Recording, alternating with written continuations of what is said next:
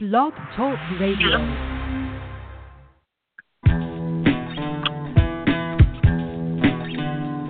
We'll do it on the phone.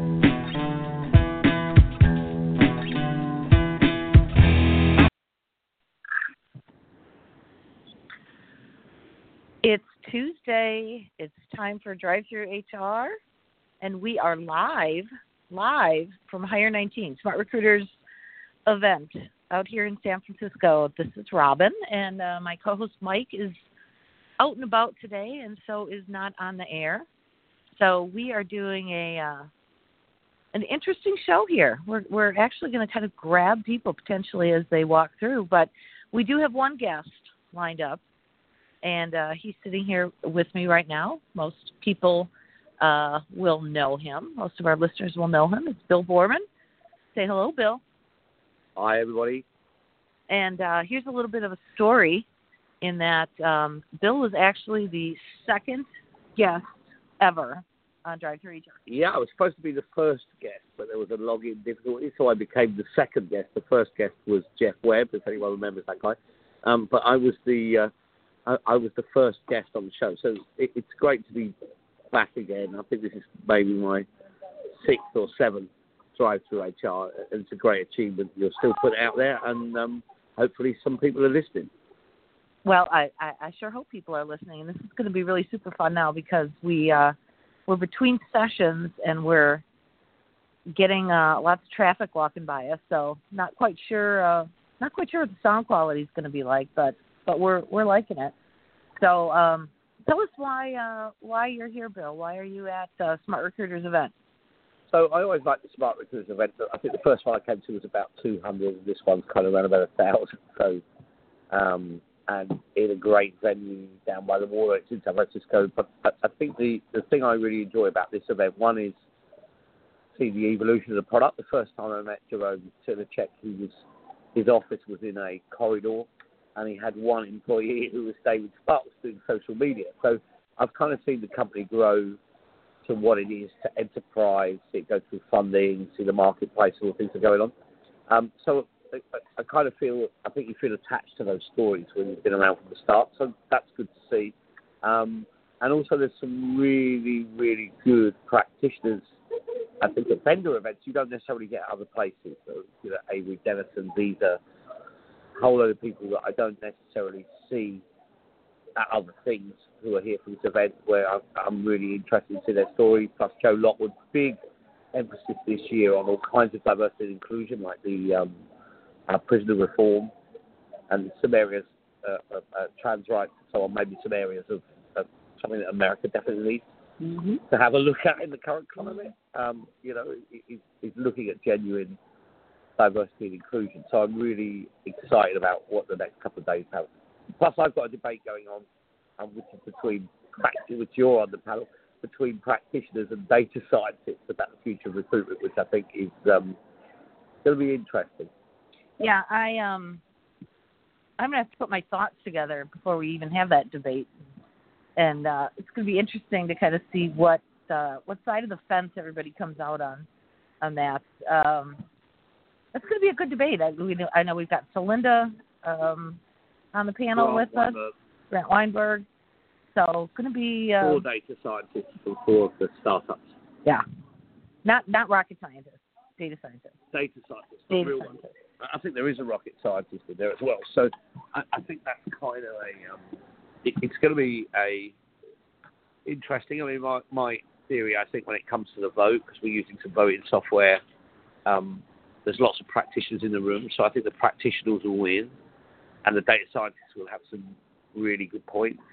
And like a lot of these things, the truth and the right way will probably be somewhere in the middle between the data and tech and the people, very people-focused, to get somewhere in the middle. I always look at it and say, the issue is not to make things more human, but to add more humanity to what we're doing and using technology to do that. I like that. I like this event too. I have come now, I think this is my third or fourth year maybe at this event. And I always tell everybody I've never even been a Smart Recruiters customer. But but I come to this event every year because they do have such good content, and I like the size of it. It's the right size where you're able to meet and talk to people. Kind of the ecosystem that Jerome has around Smart Recruiters just makes for a really good event. I like it. I wish the weather was better because it's rainy and icky. It's a fantastic venue, overlooking the river and Alcatraz and stuff. It'd be nice if the sun was shining, but apart, you can't have everything. Apart from that, I'm really looking forward to the next couple of days. And I think this whole discussion for a lot of people is around actually what we're trying to do is automate as many of the tasks. And if we do that, I look at it, some of the stuff I'm working on, we can automate about 80% of the tasks that get done. Can be automated, whether it's matching, outreach, finding people, sifting, selection. The big challenge right now is looking at the top of the funnel because of the volumes involved. So how do you deal with that in a decent way that offers good candidate experience, very simple, that works for the organisation? And how do you take people from first stage? How do you take people from that first stage down to the first level of the first thing that happens, whether that's an interview or a video interview, from job discovery in one single movement? So I'm really excited by the work that's going on there. It's to do yourself. When we say we're doing this radio show from the cloakroom, we really actually are. So we're just advising people they can just hang their coats up. They're offered us money, so I'm taking it. It's kind of cool. You could fund the radio show. Today, sponsored.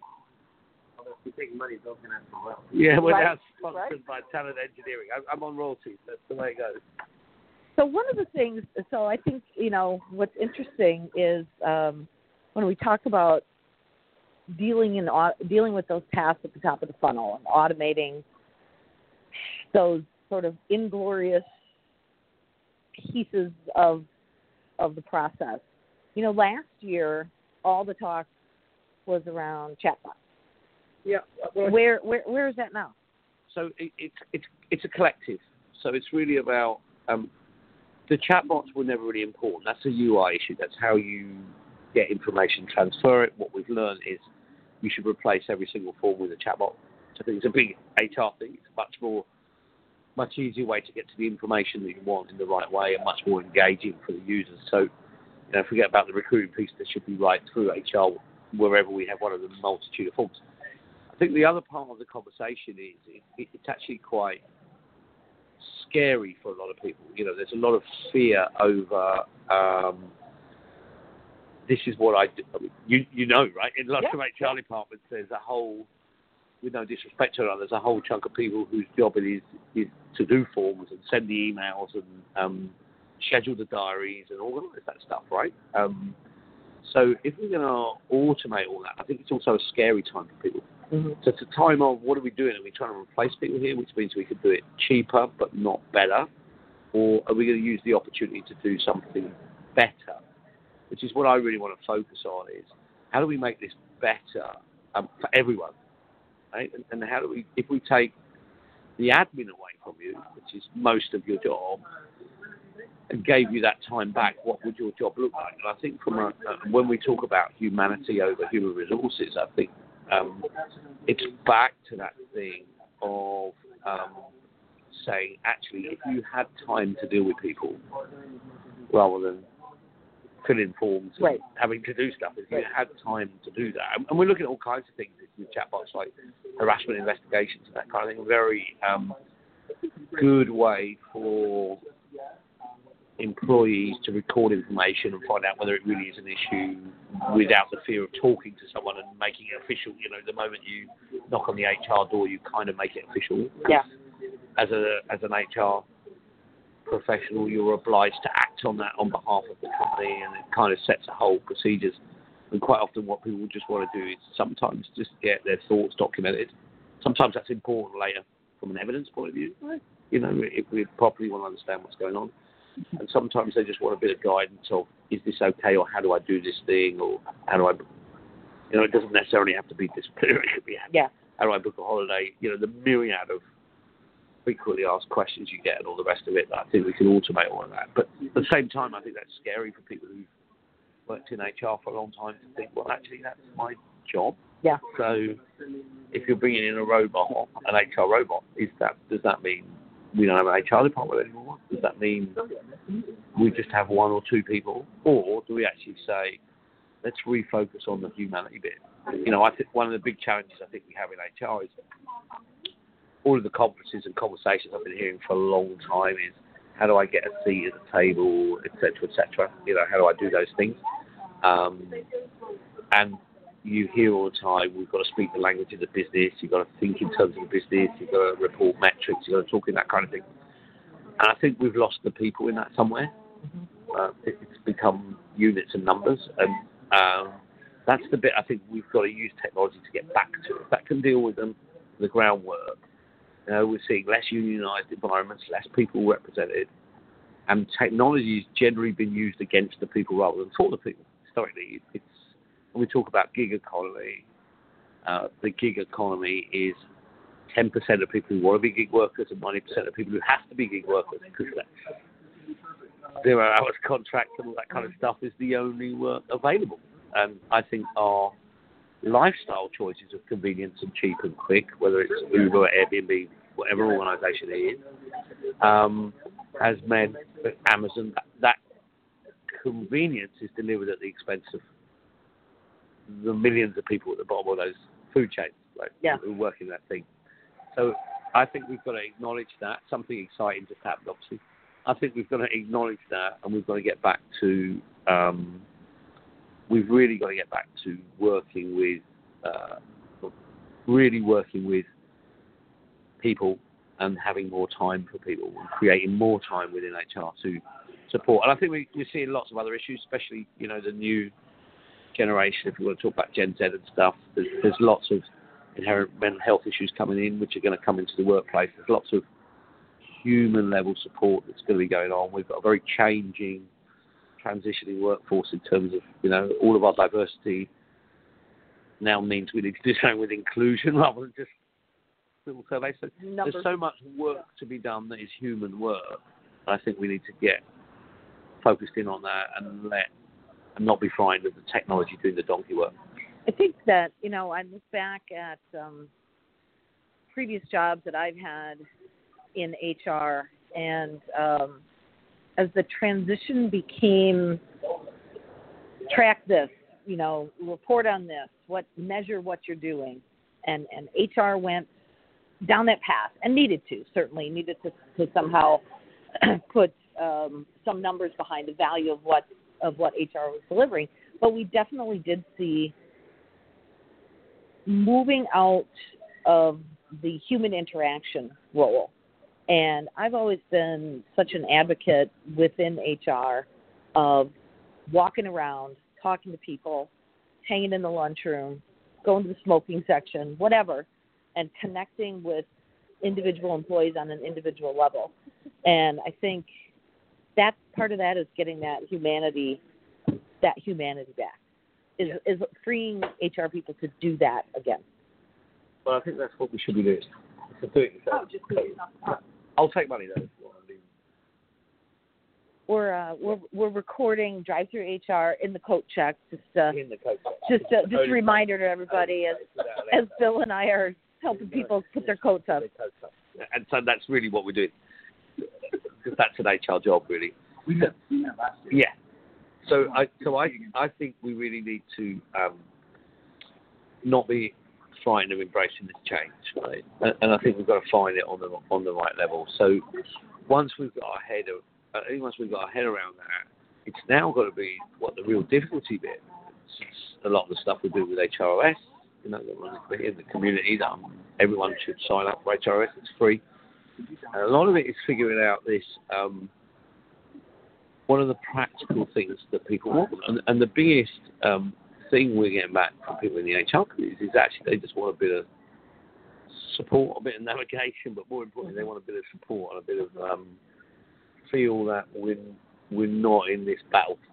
Mm-hmm. It's not a battle alone; it's a battle together.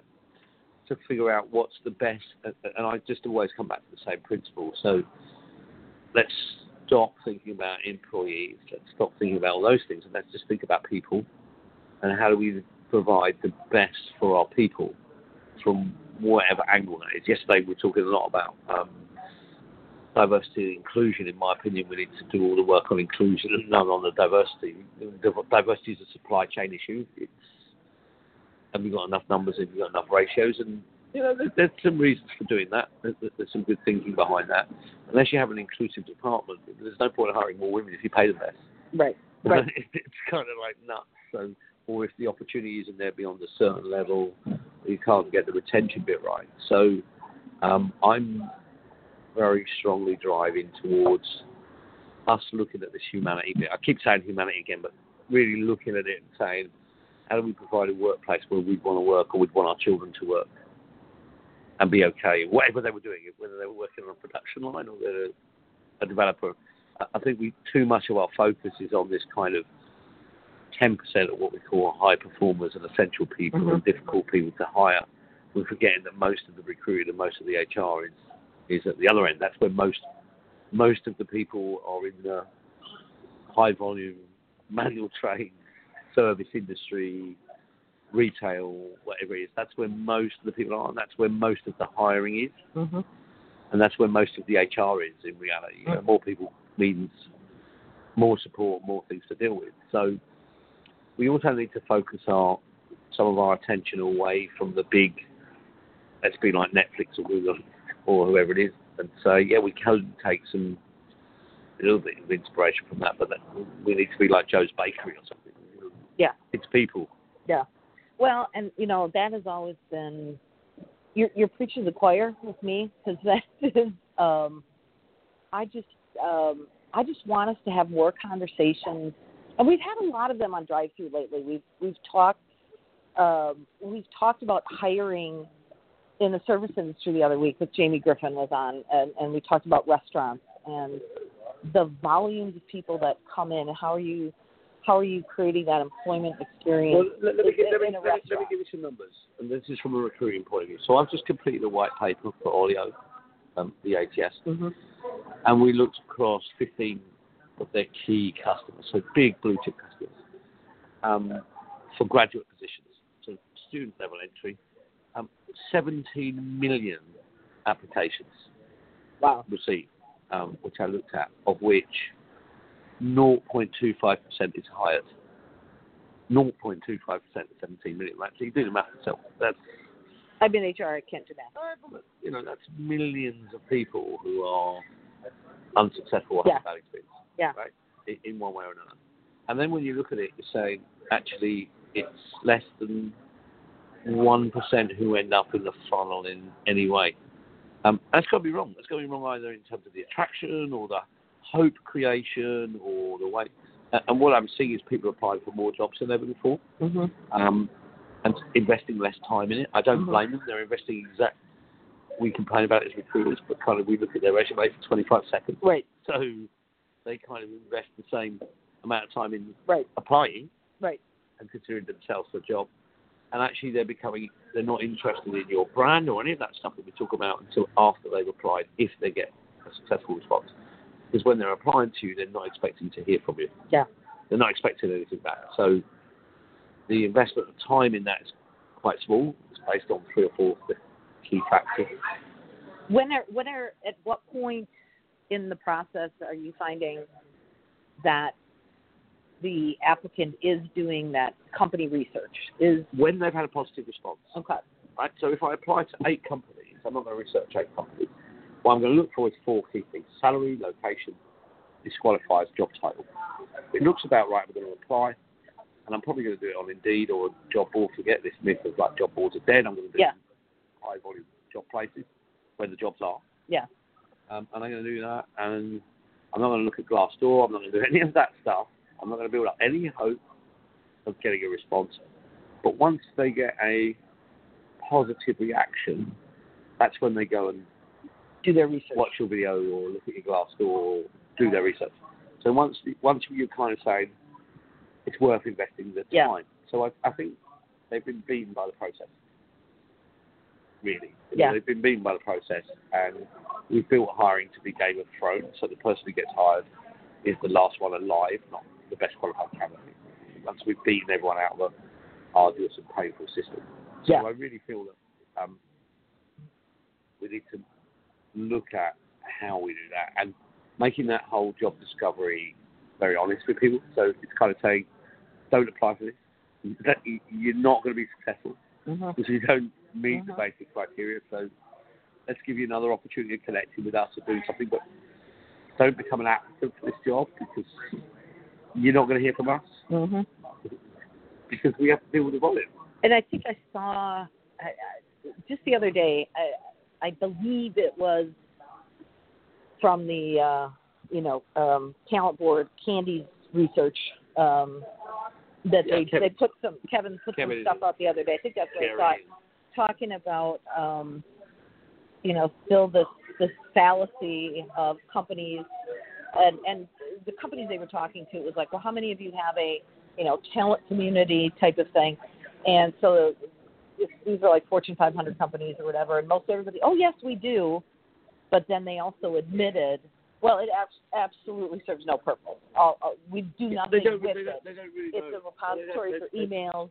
They don't really know how to do that. It's a talent network or email list of jobs, right? It's an email list is what it is. We send you jobs. Yeah. So there are people still doing that. Yeah, and conversely, there's some people doing that really well. Okay. And some people doing that not really well.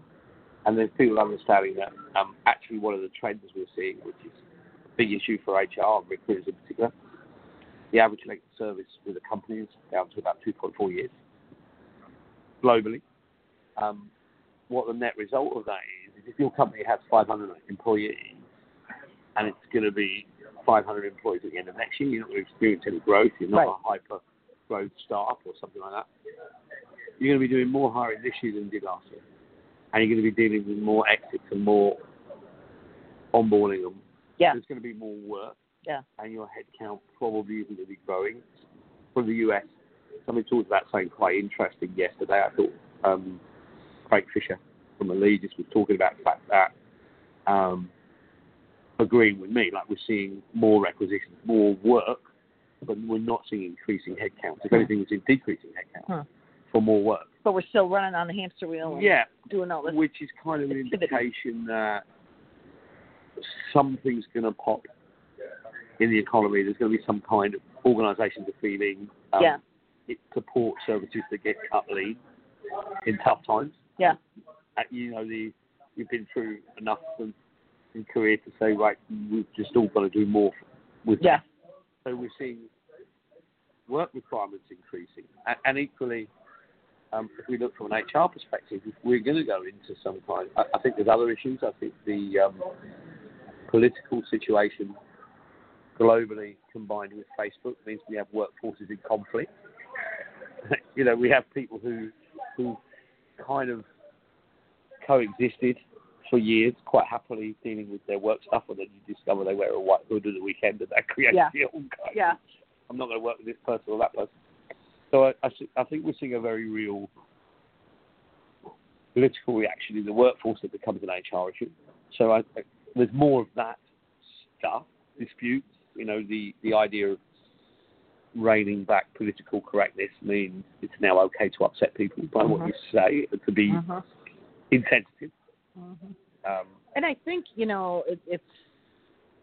it's going to be a challenge for HR folks, well, anybody, organizational leaders, as we ramp up in the U.S., next year, really, into the whole next election cycle. Well, which has started already, It started already, right. But as we really get into that... We're already getting the memes floated about. You've seen how divisive they are among people. Yeah. And also, I think, the actual vitriol behind quite a lot of that. Yeah. For people who take a position on something. Yeah. And the real explosion of who's on social media. I think noticeably the demographic of who's been on social media over the last 2 or 3 years has been becoming a lot older. Yeah. Right? And interestingly, that's created more conflict rather than community in social places. And so I think there's going to be Political diversity is a big thing. It's a big thing you need to be thinking about how you manage that. So I think you're going to be having a lot more of this stuff coming up, right? And I think people are going to be, I think the difference is with this 2020 election, people will out of the gate be much more vocal. They already are. And so they already than everybody was 4 years ago. They already are. So it's already, the language of the election is already abusive. It's already indicating people are complete idiots. Yeah. You're a communist if you want to healthcare. You want to invite Mexicans over the border to come and steal all your stuff wherever you are in the country, and So I think that whole dialogue of conflict and fear, really, which cuts to the heart of lots of people's insecurities around basic needs for feeling safe and secure. That creates with it lots of conflict in your own workplace, right? And that's firmly coming to HR's door to the point where you have to have a policy, right? How do you deal with conflict? Yeah. If a Democrat won't work with a Republican or whatever it is, even though they've been happily tending bar for 20 years. I had shortly after the last election had actually two. One was a bartender, one was a cocktail server, and on opposite sides of the political spectrum. And they, I can't even remember what happened. It was, post-election. There was some event that happened, and they stood on the floor in front of, in the customer area, and just had at it with each other because their emotions were so heated, and they had worked together for several years. Yeah. And that there was something in that moment. Something triggered it, right? Something that triggered it, or something that people are very protective or emotional about. So our issues are becoming more and more polarized, whether it's pro-life, keep your guns, whatever it is. The issues are becoming more polarized, and that's creating more problems. Now, the point of that is, and this is what I talk about, the humanity side, and I have to check myself on that sometimes, the humanity side of HR has never been more important, and this isn't a technology issue, these things. Right. So, I think you got to buckle down and get yourself. And actually, what you want to do is get as much of your stuff automated of the day-to-day grind, emailing, scheduling. Get as much of that automated as you can, because your workload's going to be going through the roof. Yeah. In the next political cycle of people, and you've also going to have people can't afford to retire. They just die. So that's a pleasant. But also they're not going to college and coming in younger, right? You've now got the widest mix of generations in the workforce to manage as well. So our time needs to be focused on people. Excellent. Well, we're down to about a minute here on Drive Through. So, again, thanks to our guest, Bill Boorman. Let me toss out a thank you to our sponsor, Q. And next week, Mike will be back with me on the show. So we'll talk to everybody next week. But before Bill heads off, I just want to do a little mention. He mentioned it a little bit. But we're going to do a little commercial as well for HROS, HR Open Source. We actually had a really good conversation about it yesterday. Encourage folks to check it out. It is. And I want to ask you to do something. We're in charge of community. Well, not in charge of community. We're mobilizing the community and trying to make it happen. We'd like you to tell us what you want that community to be. So please reach out to me or Robin or Chris Long in Australia with a personal message and tell us what you want from the community so we can make sure you're catered for. Love it. Thank you, Bill. Live from Hiring Success at the Coat Room. We've collected $30 while we've been here. Yeah, I've got a couple of tips. So thanks, everybody, for listening, and we'll see you next week on the Drive-Thru.